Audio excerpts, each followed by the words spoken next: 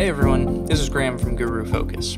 If you haven't met me already, I run our Value Investing Live series on YouTube. The podcast you're about to listen to was originally recorded live in front of an audience, so our guests may make references to charts and PowerPoint slides that you won't be able to see here.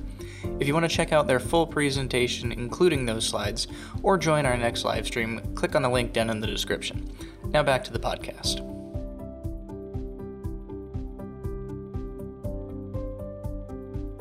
Alrighty. Welcome everyone to Value Investing Live. I am pleased to welcome our guest this week, Kevin T. Carter, the founder and chief investment officer of EMQQ. Kevin has a storied history of success throughout the investing world and has established himself as a key player in the China and emerging market spaces.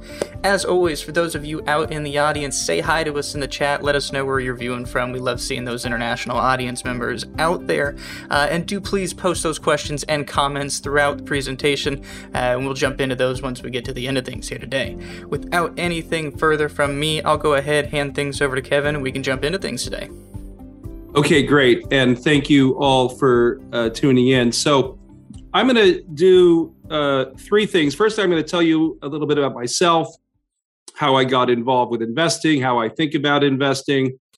I'll then tell you what I have learned about emerging markets and China in the 16 years I've been focused on it, on that part of investing. And then I'll hope to convince you that there's a fantastic long-term growth opportunity that's happening in the emerging and frontier markets, and that any and all young investors in their 20s, 30s, 40s, anybody with a 10, 15, 20-year time horizon really ought to pay attention to what's happening with the internet in the rest of the world. With that, I started my career here in San Francisco 28 years ago, and I've lived here in the Bay Area my whole life. I graduated from college in December of 1991, and I had one interview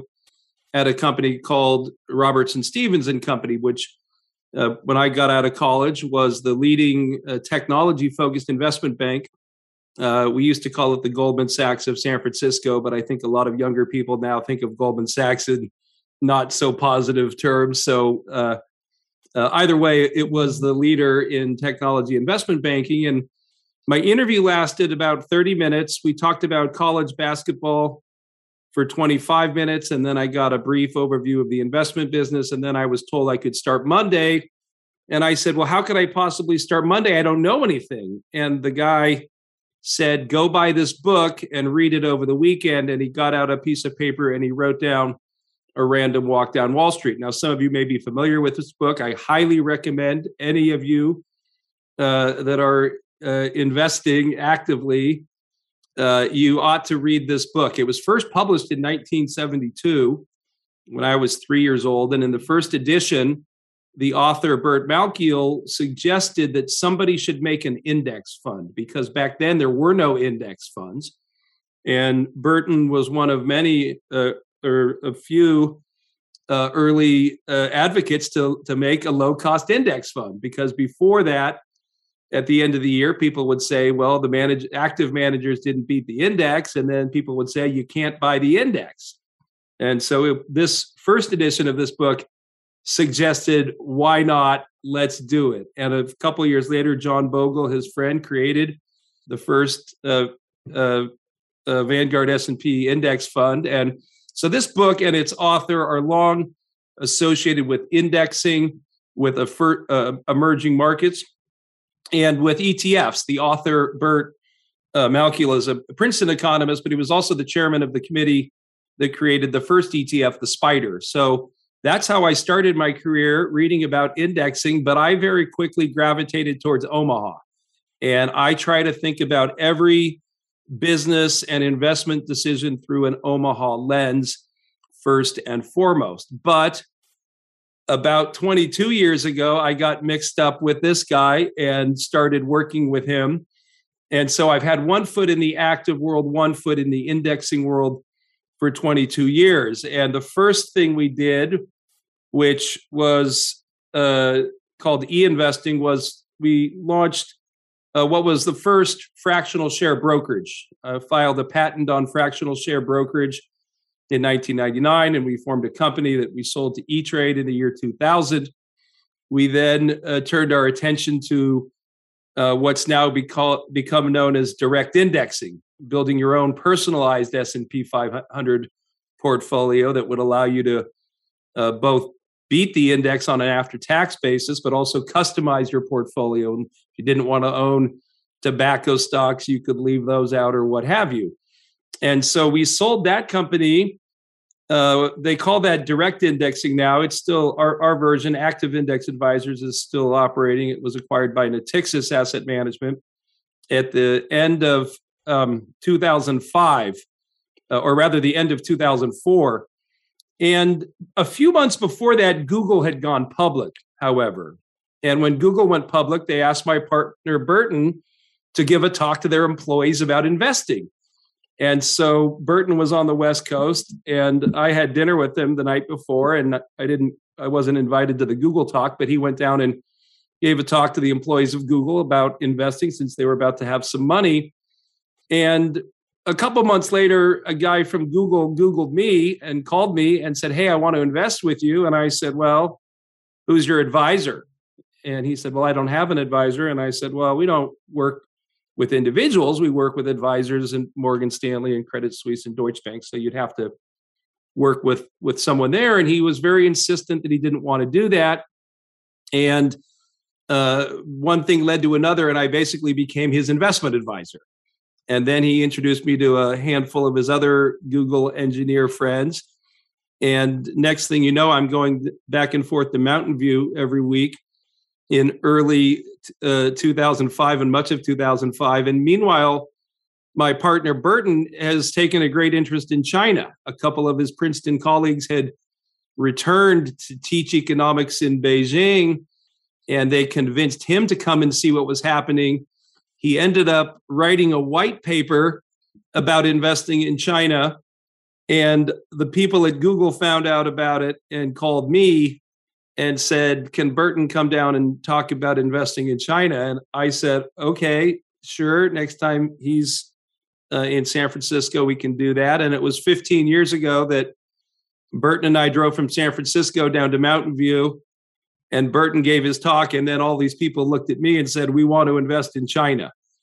And at that point, I had never been to China, and I didn't really know anything about China other than what I had picked up in my education or read in Bert's paper. But from the moment that talk ended until today, my entire professional life has revolved around trying to figure out what on earth does that even mean to invest in China, and how should you go about doing it? So with that lengthy intro, let me tell you what I've learned about emerging markets and why I think you ought to be interested in emerging markets version 3.0. So when it comes to investing in emerging markets, the first thing to do is ask, what exactly are they? And so to look at it on a map, in terms of the population size and in terms of the economy, the GDP sizing, and in terms of the stock market size, it's about 60% Asia, with China being the biggest part. It's about 20% Mexico and the rest of Central and South America. And then approximately 10% is Africa and 10% Eastern Europe, with Russia and Turkey being the main part. So, and then beyond emerging markets, you have the so-called frontier markets, which are, call it the farm team for emerging markets. And we at EMQQ include all of these countries as part of our universe. And this is important. These are the countries where the people are. 85% of the world's people are in emerging markets. Even more of the future, as measured by young people, almost 90% of people under the age of 30 are in emerging and frontier markets, and their economies have been growing faster. Their GDPs, as the left side of the slide shows, are now bigger. But if you look at the right side of the slide, you'll see the emerging market share of a number of categories, 3 of which I've called out with a red arrow. The top one is showing you again that this is where all the people are. But the bottom two red arrows are showing you that in the consumption categories, retail sales, consumer spending, emerging markets are way behind. And it's the closing of that gap that is the story. The thing that is emerging are the people. Billions of people, they're moving on up and they want stuff. They want more and better food, more and better clothing. They want appliances. They want entertainment and vacations. They want cars and they want their children to go to Harvard. And that's the story.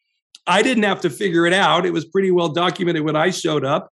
And you can see McKinsey and Company at the bottom of this slide calls it not just a big opportunity, but in their words, the biggest growth opportunity ever.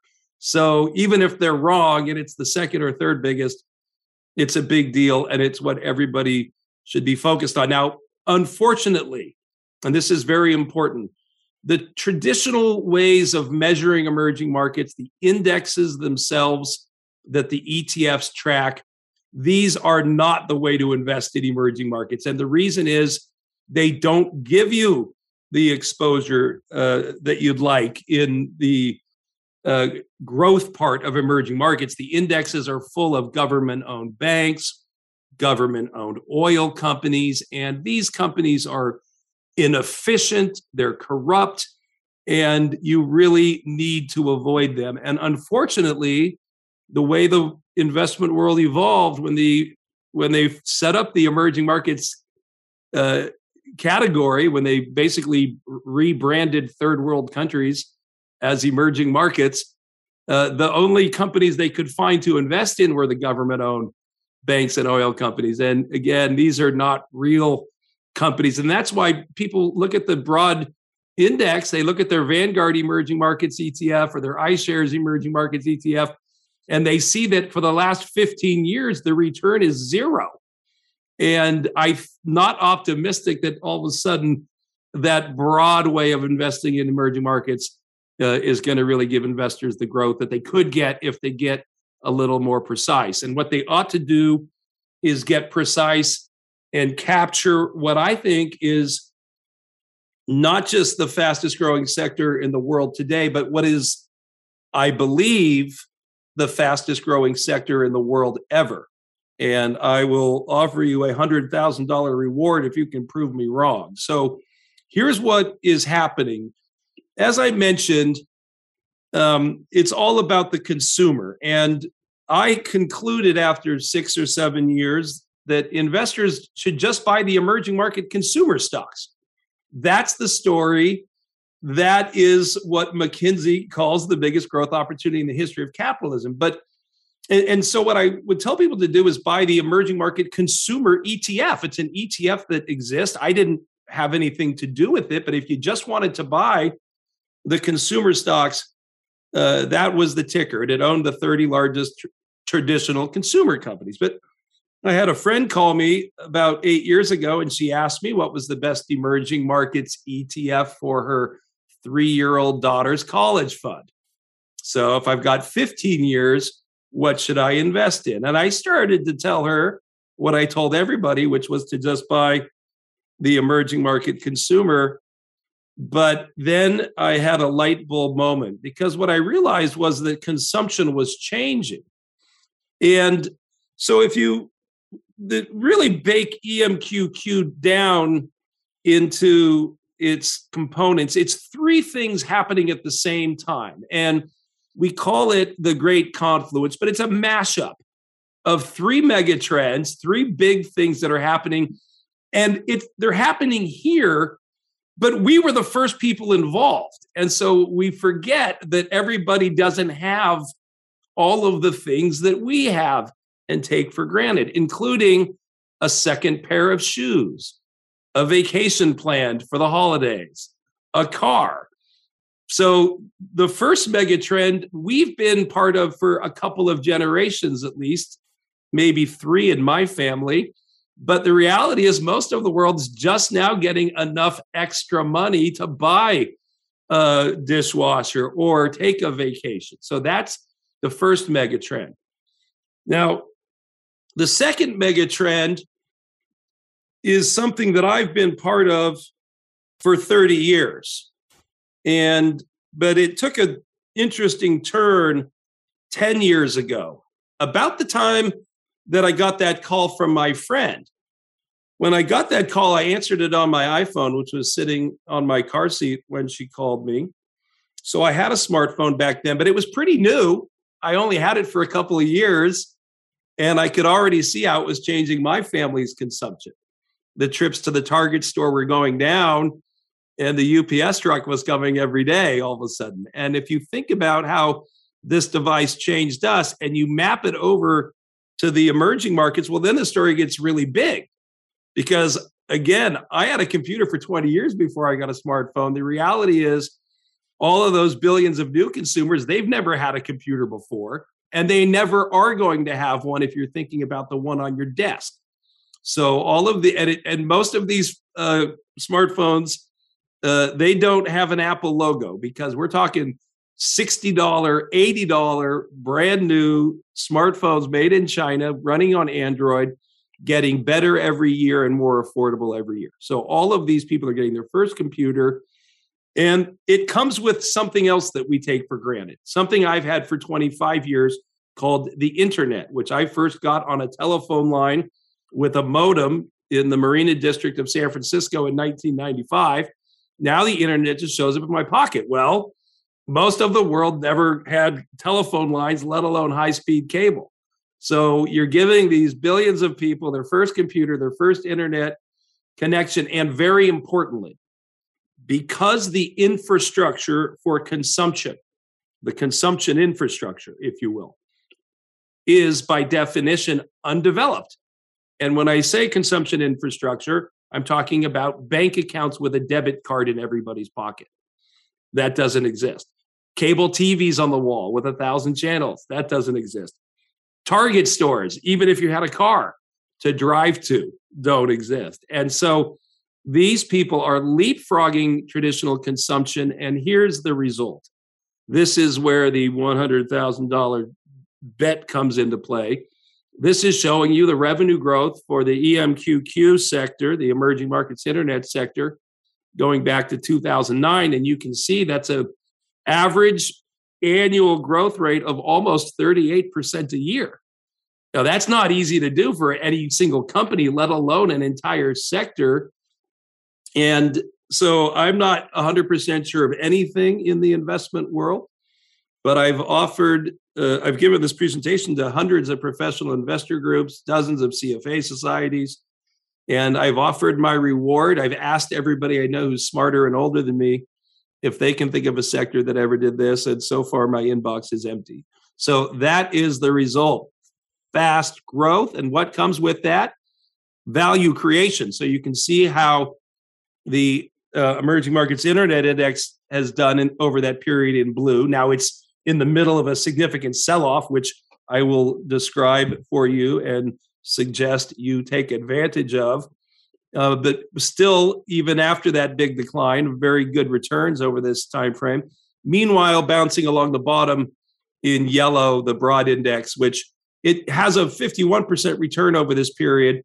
But if we made the chart 2 years longer, return is zero. So value creation, fundamental growth, value creation. Now, Alibaba and Tencent are the two biggest of these companies, under a lot of pressure in the last few months. And I'm confident they'll do just fine. But these two companies are best not thought of as technology companies.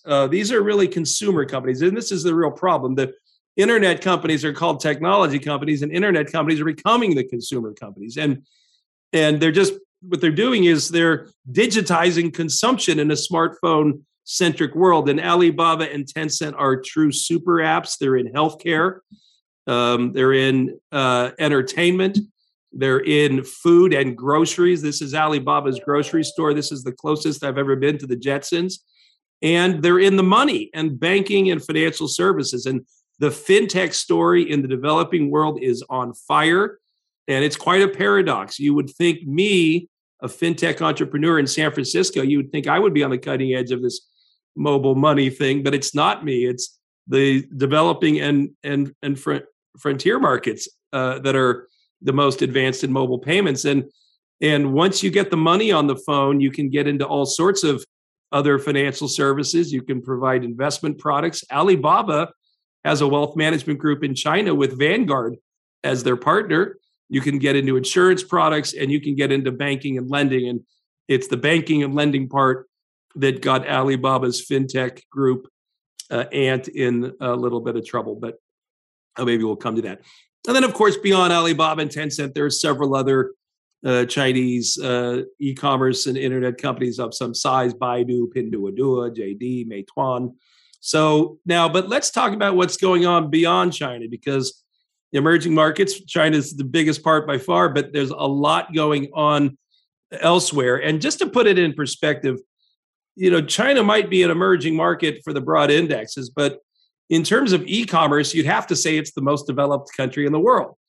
China's e-commerce market is 4 times as big as the other 45 emerging and frontier markets combined. So it is the biggest by far.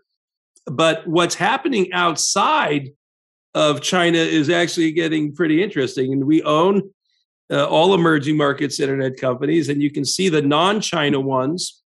This chart is showing you that revenue again with the China revenue in blue, the non-China revenue in gold, and the non-China, the India, the Brazil, the Russia, those companies are now reaching $100 billion in annual sales, which is where China was when we launched 7 years ago.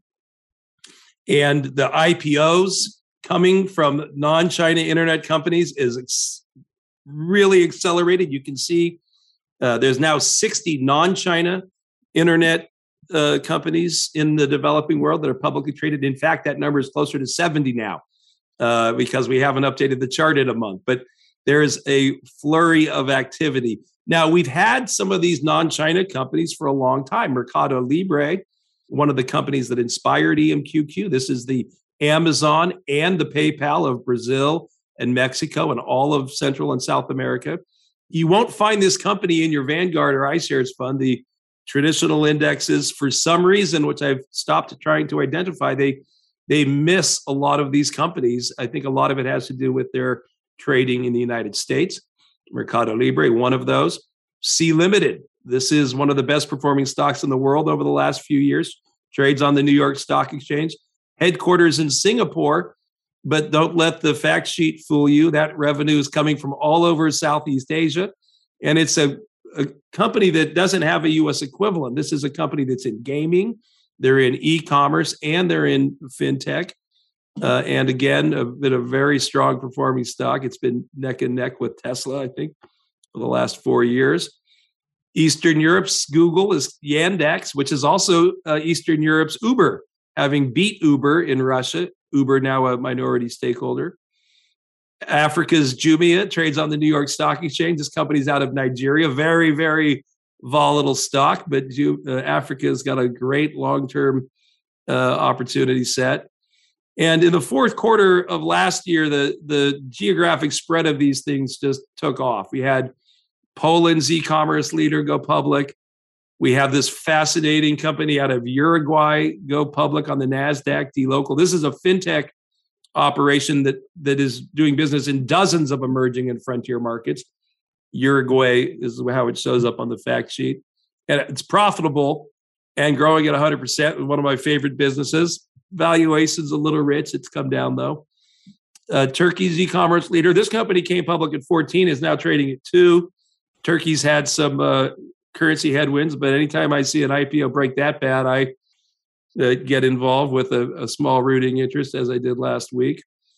And so this is the Turkish e-commerce leader, founded by a woman, came public over the summer. Right after that, Indonesia's e-commerce leader came public in Indonesia. We've got a publicly traded Kazakhstan company trading in London, Kospi.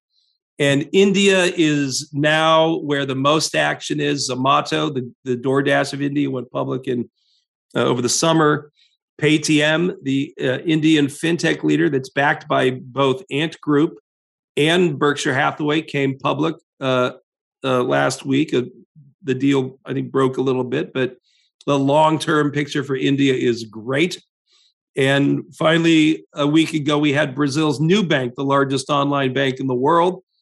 It went public on the New York Stock Exchange. Tencent owns a piece of this company, and I like to feature it because my heroes in Omaha are also an investor. So this story is spreading, and it's got a long way to go.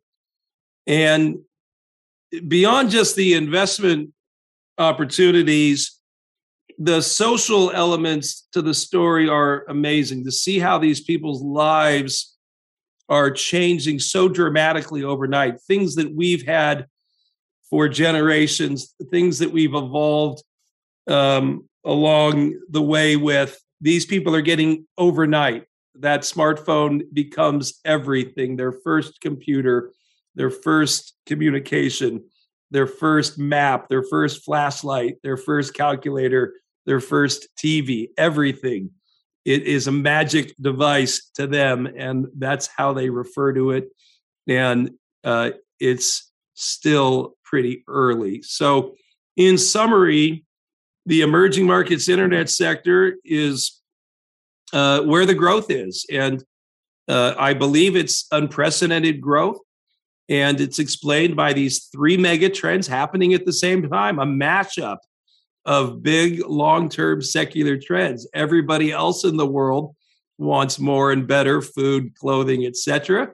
They're getting a computer, it's in their pocket, and it's got the internet, but there's no wire. And because of a lack of traditional consumption infrastructure, primarily no bank accounts, they're leapfrogging, and that explains this incredible growth rate.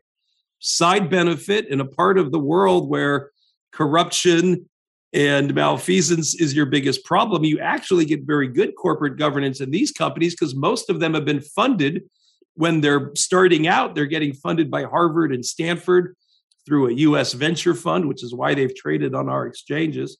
So you can count on better governance, I think, in this group.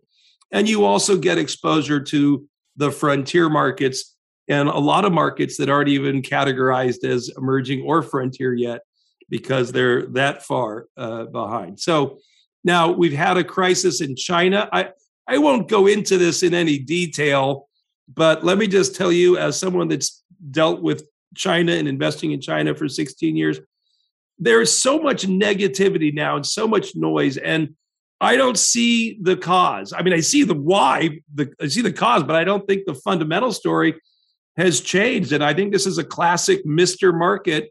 If you're familiar with Ben Graham and Warren Buffett's Mr. Market, Mr. Market's lost his mind, I think. And I understand it because everybody's afraid of China. No one's ever been there.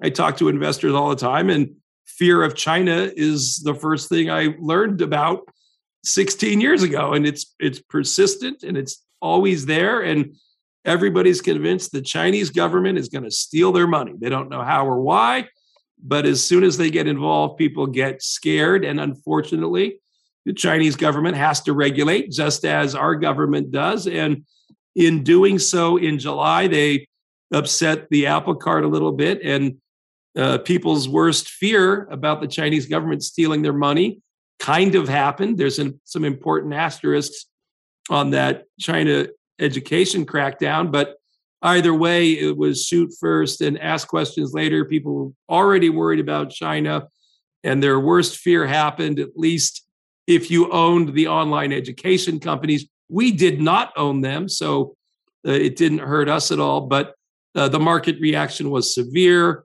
and incredibly negative. And I took great comfort because, again, I didn't see the reason for so much panic. The fundamentals, if I separate the fundamentals, the businesses grew at over 30% this year.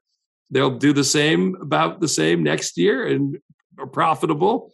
And we're regulating our companies too, and it's on the front page of the New York Times, and the FANG stocks are making new highs. So I'm with Ray Dalio. China's smart. They know what they're doing. Capitalism has worked there, and I don't believe they're going to go away from it and private enterprise because they know it works and they've benefited the most. And when I was young, they told me to buy fear, and it is here right now. So we're still the best performing emerging markets approach over the 7 years since we launched by a decent amount, even after the recent wipeout. And I'm confident we will be number one again in the future, but we might be number two because there's one other thing that we've got that is now available through a product that tracks another index, which is what we call the next frontier emerging markets, internet and e-commerce index, or FMQQ. And it's the same story ex-China. So if you don't want China for any reason, maybe you own KWeb or CQQQ or otherwise don't need China, you can now buy the beyond China part. And this is a pretty exciting group of companies and countries. I talked about it earlier, but let me just point out what makes this so exciting. So again, these are all of the companies that are part of the EMQQ index that aren't China, now have their own index. And these companies, as mentioned, there's a lot of them coming. And you can see that on the right side of this slide, what this slide is showing you is that same revenue I showed you earlier, but the China revenues in gold and the beyond China revenues in purple. And you can see on the far right, the other countries, the other 45 countries, their revenue is now passing 100 billion, which is where the China internet companies were when we launched 7 years ago. And there's 4 times as many people in the purple. So that purple has got 4 times as many people as the gold.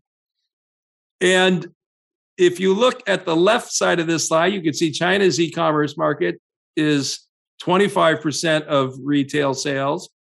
And you can see that the FMQQ countries have an average of less than 5%. So you've got 4 times the people, 1/5 the penetration. So when I look at those two charts and I look at that revenue right there, I feel pretty confident that purple revenue is going to 200 billion. And I'll bet you it's going to go to 500 billion. And I'll even bet you it's going to go to 1,000 billion. I don't know how long it'll take, but I've still never met anybody that used to have a smartphone. So I think this also is a very good way for long-term investors to get exposure to these 3 secular megatrends. And valuations seem very reasonable. Now, I am a value investor, but the PE does not mean anything to me without the G. I'm buying the future earnings, and so I'll pay a 10 PE for one thing, and I'll pay a 50 PE for something else. And if you've got a revenue growth rate that supports it, and so what I look for are pegs that are low, and a peg under 1.5, I think is low, and a peg under 1, at least what Peter Lynch taught me in his books, is that's where you really want to be hunting. And right now, the pegs are very reasonable, and they're half the valuations of the U.S. Internet companies, and the U.S. S&P 500, the broad market. That peg ratio may be actually closer to 3.5 because the revenue growth for this year is going to come off significantly. Our revenue and really all of these revenue numbers will be lower in 2022, but the S&P revenue growth rate normalized about 5%. So that's a peg of, call it 3.5. So either way, I don't make short-term stock market predictions, but I feel very confident that 3, 5, 7 years from now, these two groups of businesses will do very well. So that is the conclusion of my presentation, and I'm happy to do as much Q&A as you'd like. All right. Well, definitely some interesting thoughts there, to say the least. I can almost hear the gears turning in all of our viewers' heads right now as they contemplate all of these ideas that seem almost, I won't say controversial, but contrasting to a lot of what our media has displayed lately around the investment world and jumping into some of these different markets. Would you call I guess, U.S. media and its perception of some of these other companies, just to put a personal curiosity out there, a headwind to these companies, or are they largely unaffected by what we think of them? Well, it's a headwind to the stocks for sure. And there are some headwinds to the companies fundamentally, but really, I mean, the main thing we're talking about here is a complete disintegration of sentiment around the Chinese internet companies in particular.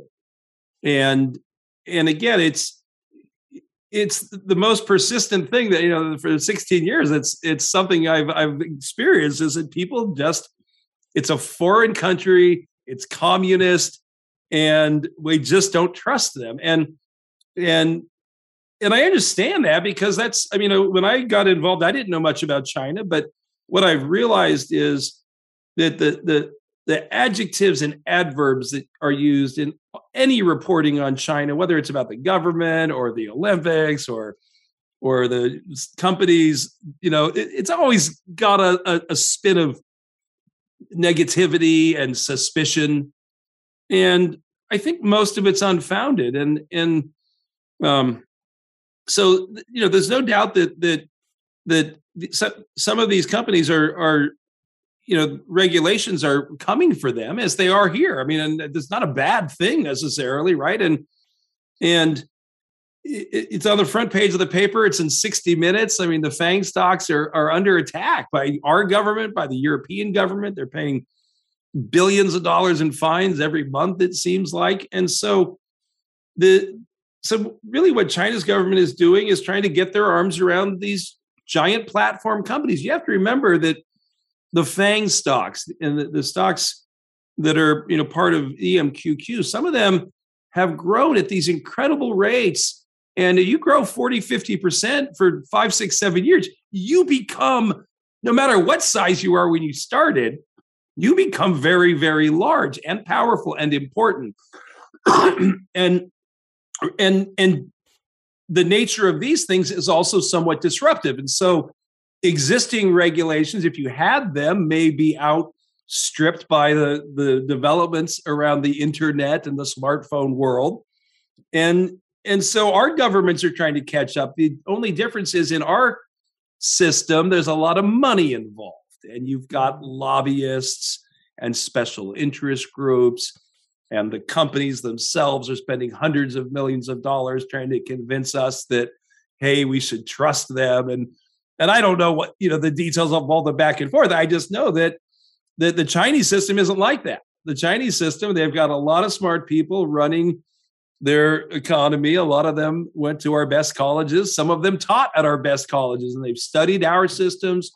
They've studied the European systems, and they're trying to do what they think is best for their country and to ensure that risks are mitigated and competition is fair. And the only difference is that they don't have to, they can be decisive. And unfortunately, that scares people, and they think, oh my gosh, they're changing the fintech rules because they're mad at Jack Ma, and Jack Ma's missing. And I mean, it's just a bunch of noise. All right. I mean, if you don't think the Chinese government believes in capitalism anymore, and you think that they don't want private enterprise and people to make profits, then you don't want to invest in China for sure. But they haven't issued any statements saying that they're going to steal all your money. They've said Didi is not in compliance with their cybersecurity law. Didi is not in compliance with their cybersecurity law. So the delisting part of the story, that's the part that there's just, if you dig into the delisting risk, that's the most intellectually dishonest thing on so many different levels. And if you really understand that, I'm happy to go into it, but it should give you more questions about our government and processes than the veracity of Chinese accounting. Well, fair enough there, and I think that's a great explanation, kind of covering the overarching situation that we've seen here over the last couple months in most of our popular media. Turning over to some of these questions rolling in from our audience, and it seems as we continue to talk here, we have more showing up, which is always a good sign. The Jewish man, one of our regular viewers here, coming in, and he wanted to poke at you for a bit, ask your thoughts on the Hang Seng index, as seems to be selling under book value, and it's, according to him, the last time it was so cheap, we were in the .com bubble, and he was hoping to get some of your thoughts there. Okay, well, I'll have to admit to you, I'm not very current on the actual Hang Seng index. I mean, obviously that's the old standard for Hong Kong, and I guess was in some ways the standard for China before the FTSE Xinhua iShares fund came out. But look, the Chinese tech companies are under assault. They're under assault from our government. They're under assault from their own government, and that's why, you know, I'm going to say, without even looking at it, I'm going to say it probably is a pound the table buy, because I know the sentiment is so bad, and you know, that's very important in investing. I mean, you got to separate two things. You've got the businesses and the fundamentals, which is ultimately all you should care about, right? You're buying a business, and what gives it value is its earnings, and what makes its value go up is the growth of earnings, full stop. And so that's the businessman hat. And then you say, okay, well, how much does a business cost versus those earnings now and the future earnings? And when everyone's excited about the future and thinks it's, you know, nothing but up, well, that's when people pay very high prices. And when, you know, as we say in Omaha, you pay a high price for a cheery consensus. Well, the opposite, the converse of that must also be true. You're going to get your best buys when there's blood in the streets, or what, you know, whatever your euphemism. And I think that the EMQQ index made a new low again today. So I don't, you know, it's no telling when the sentiment will turn around, but I mean, it really, you can't say it any more simply. They told me to buy fear, and every time I've done that in the past, it's worked, and I'm pretty sure it's going to work again. Definitely. And on that note, same viewer continued on putting a specific name out there that we are all very well familiar with, being Alibaba. And, you know, obviously there's been a lot of headlines about it getting, you know, just beaten down recently. And just looking at the fundamentals, it seems to be a very cheap stock for what you're getting. Well, I bought some Alibaba. I think it was the last stock I bought in 2020. They were, now the Chinese internet companies are all under pressure. Alibaba's been under pressure since November of last year, though, because of the Ant Group situation. And so I bought some at under $200 a share, which seemed incredibly cheap to me then. Now I know it's gone lower. I haven't sold mine, and I haven't really looked at it. I know that Charlie Munger has been buying. I'm sure he'll do more research, current research than me right now on it. But everything about it looks incredibly cheap, and this is one of the, you know, greatest businesses on the planet. I mean, it's under attack, you know, by multiple fronts. But it's certain to have, you know, slower growth in the future than it's had in the past. I mean, the law of large numbers dictates that. But I think that Alibaba will be a $300 stock again one day, and I think it looks really cheap. And you net out the cash, the company's buying back stock, and it's. I feel pretty good pounding table on Alibaba too. Definitely. And continuing on down our list, Sarcher, and hopefully I'm saying that right for you out there, is bringing up a topic that you hit on a bit there about a lack of transparency in China and seemingly financial and trust issues there. Would you classify this truly as that lack of transparency, or more of a fear of things being different than how we do them here in the States? I think it's largely it's a combination of things. It's fear of things that are different. It's a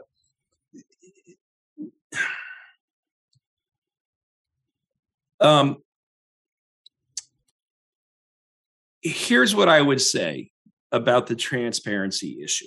So there's all this skepticism. For the longest time, that people say, "Oh, they're making up the GDP numbers," right? That was what I used to hear 16 years ago. I'm like, why would they do that, right? I mean, these are smart people. They're running a country. The economists running the country are very smart. They've gone to the best colleges in the world, ours, and they're not going to make up the GDP numbers. Now, they certainly had, going back to the Mao days, some misreporting of agricultural outputs, which led to a 30 million people dying famine. And so that lack of accounting credibility carried forward in their reputation. And then the other thing that has driven this fear of Chinese accounting is the U.S. penny stock promoters, because the biggest problem is that you have, and I thought this problem went away, but when the Senate passed the delisting bill a couple of years ago, back when the corona was just kind of coming to town, I went through the list of all the Chinese companies that were part of this PCAOB delisting threat, and I was shocked to see that there was still 150 penny stocks. And these aren't China frauds, though. These are Long Island and Florida frauds. This is Pump and Dump City and Wolf of Wall Street. And they made a movie about this called The China Hustle. And, and basically these were just penny stock schemes that the fake company was purportedly going to capitalize on all this growth in China. And unfortunately, it burned a lot of people to the point they made a documentary about it. And so if you look at the Chinese companies in the U.S., you've got those companies which avoid at all costs. And some of them trade on the junior fake NASDAQ, but this is not the real NASDAQ. Then you've got the state-owned enterprises, which are now leaving, and you don't want to invest in them anyhow. And then you got 60 or 80 real Chinese companies, the internet companies for the most part. And again, I think you can be comfortable with most of their accounting, because again, they've gone through pretty stringent fundraising from the beginning. I mean, the people that start these companies, they're Chinese people that came and went to Harvard, and their friends went to work at Morgan Stanley, and they went to work for Amazon or Alibaba and started their own company. And so I think you can just think the internet companies are generally clean. Now, you did have the Luckin Coffee scandal, and that happened. That company was backed by institutional Asian investors, so including the Singapore Sovereign Wealth Fund. So, some frauds do happen. And that was a real company that got ahead of itself, but it scarred people. And so I do think you can trust the internet companies' accounting. And again, the delisting, let me tell you about the original delisting. Okay, I do think investors should understand this, because this delisting threat it's intellectually gross to me, this whole thing. So here's how this delisting threat started. In May of 2020, the Senate passed a bill 945 called the Holding Foreign Companies Accountable Act. And when the senator from Louisiana who sponsored the bill gave his talk after it passed, he said, "I just want Chinese companies to play by the rules. And all the other companies play by the rules, but the Chinese companies don't play by the rules." And I said, okay, well, the obvious first question is, what rule are you talking about? And the second obvious question is, who is in charge of enforcing the rule? Because the way he's talking about it, it made it sound like Alibaba showed up in New York City and pushed their way through security and ran up in the podium and rang the bell. And I was like, what does that? What do you mean? And so I dug in. So 20 years ago, when the most respected company in the United States, according to Fortune magazine, Enron, turned out to be a big accounting fraud. Our government passed Sarbanes-Oxley, which, as part of that, included the establishment of the Public Company Accounting Oversight Board. And so this is a government entity that's amongst it's supposed to ensure that the companies trading on U.S. exchanges are clean. And part of their toolkit is the ability to review the audit notes of any company that trades on a U.S. exchange. And it turned out there was 3 countries that didn't allow that: France, Belgium, and China. So Anheuser-Busch was actually on the list because for tax reasons, they're in Belgium now. So even the red, white, and blue is in violation of this 20-year-old law. And so the law passed 20 years ago says that any company on a U.S. exchange has to be subject to potential review of their audits, the paperwork, the notes. And when they passed the law, the Chinese oil companies were already trading on the New York Stock Exchange. And the lobbyists went to Washington with their money, and we didn't enforce our own rule for 20 years, which makes me kind of wonder what's up with that.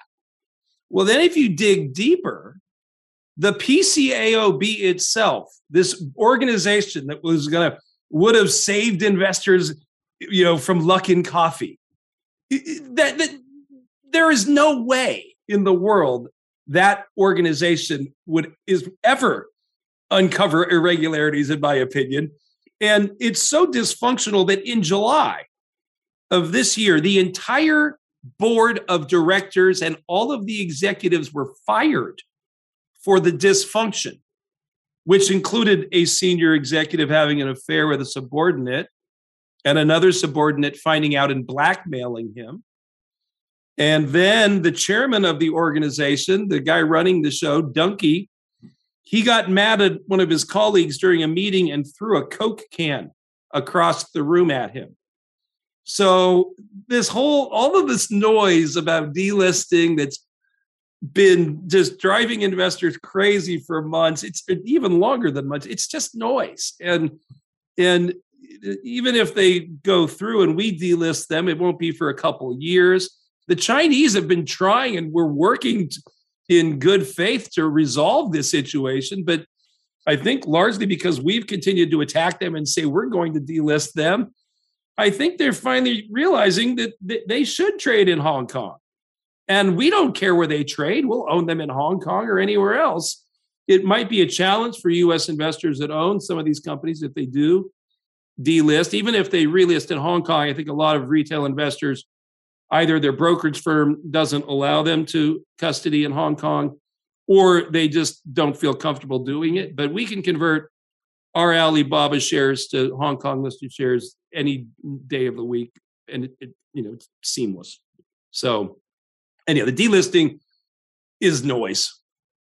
Definitely. And one of our regular viewers here, Eric, is chiming in, echoing you on the mass amount of noise, manipulation, media coverage that has surrounded this topic over the last couple of months here.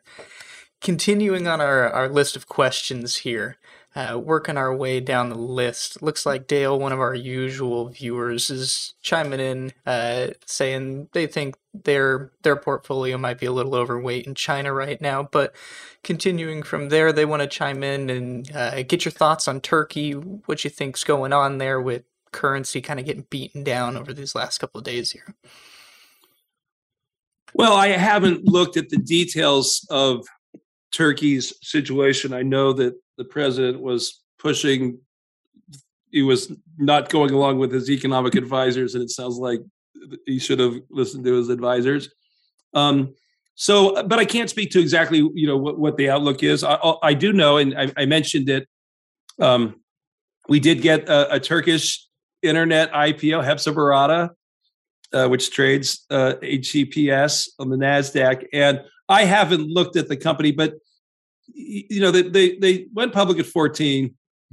Currency things happened, and other things may have happened. And in my experience, usually any credible IPO, the institutional investors that participate, they're going to do their homework, usually more than I'm going to have time to do my homework. And if they're going to go in and buy, 10, 20, 30, $50 million worth of these companies at X, and I can show up a few months later and buy it for 0.1x or 0.2x, the times I've done that, it's worked out in my favor. So that's a very Omaha analysis, but the last time, well, anyhow, I can't speak to Turkey specifically, but I do think HEPS is probably something that you can make some money on if you buy and hold. For sure. Well, there you go, Dale. There's the short skinny of Turkey. Looking down, we got another one of our regular viewers, WK, chiming in with an interesting question here, asking, in your opinion, if you could call out a specific name here, or your best guess, or whatever you want to call it here. But looking at this kind of overall storm around China and, all of our news coverage and whatnot, pushing past, getting to the other side of things, do you see a specific Chinese company kind of coming out stronger on top once we get through all of this? Well, it's hard to say. I mean, Alibaba and Tencent are so big and have so many pieces. And I think it's plausible that they could end up getting broken up, either by their own decision or at the direction of the government. And it's not clear that would be a bad thing at all. And in fact, the breakup of monopolies, there's no meaningful data set to look back and say, well, how does that work for an investor? The only one that we really have in modern times is AT&T, which worked out really, really well. And so anyhow, Alibaba and Tencent, but they also pose challenges because they're in regulated spaces. They got healthcare exposure, the fintech, the lending of Ant Group. I mean, that business was a heck of a business and incredibly profitable, and that's why it is going to be the biggest IPO ever. But they were doing too much loan origination not to be a bank, a real bank, and so that will hurt the value of that business. And so for that reason, I think JD.com, to me, just always seems so simple. And they've got some other businesses and a fintech business and a healthcare business, but that core business, it's the one that looks the most like what Amazon.com is built. I mean, Alibaba's got a great business, big margins, but in terms of and they've got a lot of other parts, but in terms of a built, greenfield from scratch, Amazon copy, it's the JD model. I mean, and I think that, it's the one I just, of the big ones, it's the one I'm the most comfortable with, just the simple long-term story. For sure. Well, there you go. JD might be the one to keep an eye on looking out into the future. One final question rolling in here, which I think will be a good one for us to end on, coming from Abel, asking, how do you do your due diligence concerning management before investing in these types of companies? When you are looking at emerging economies, obviously there's a total difference as far as what reporting looks like and whatnot. How do you actually get in there and kind of figure out what's going on? Well, our approach is simple. I mean, we operate a rules-based index, and so we own every publicly traded emerging and frontier market internet company, as long as it meets our liquidity and size requirements. But so we're not doing that type of research, now that's not 100% true, because we do research to make sure that the problem in the emerging markets is the databases don't always match the reality of the company, right? The stock exchange might be different than where they do business. They might be registered in, a European country, but they're doing business in Southeast Asia. So you got to really go in to the details. And we did only once have we removed a company from the index, and that was a company that had the ticker GSX. It's now got the ticker GOTU, and it's an online education company that we just it smelled really bad and looked. There was a lot of things about it that bothered me, and unfortunately, the process of removing it took a long time. So we tried to get it out at 140, and then it went to 14, and we got out of it, and then it went to 2. So we avoided some of the damage, but that's the only time we've ever removed something.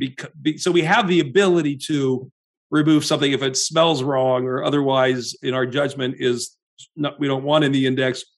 But other than that, we own you. And again, what I rest my hat on, and what I think in these particular companies where I think investors can get comfort, is that they really are getting funded by the world's best professional investors before they come public. So long before you get involved, the really greedy guys, the venture capitalists, have been out there and finding these companies on the ground and investing in them. And it's Tiger Global, which manages money for all the blue chip endowments and foundations, or it's Sequoia, or it's Berkshire Hathaway. Berkshire Hathaway has invested in 3 of our companies before they went public. So I think that level of due diligence from the world's best investors before I get there gives me a great deal of comfort. Now, that's not the case for state-owned oil companies in Brazil and China, but I think for the internet companies, you're in pretty good shape. For sure. Well, definitely some great thoughts there. That is going to round out our time for Q&A today. For all of you out in the audience, if you missed anything today, there will be a full recap here on YouTube, as well as on our site on Guru Focus. This will be the last Value Investing Live of this year, so thank you, Kevin, for coming out, being our final guest here. For those of you out there, please look forward to next year. We got some big names coming, and potentially we'll be bringing Kevin back in the future if we have some good, new, interesting topics to hit on there. Outside of that, please make sure to like, comment, and subscribe on this. Do the usual YouTube things there. We always do appreciate it. Kevin, it's been an absolute pleasure today. Thank you so much for coming on and taking the time to answer these questions from our audience. Well, thanks for having me.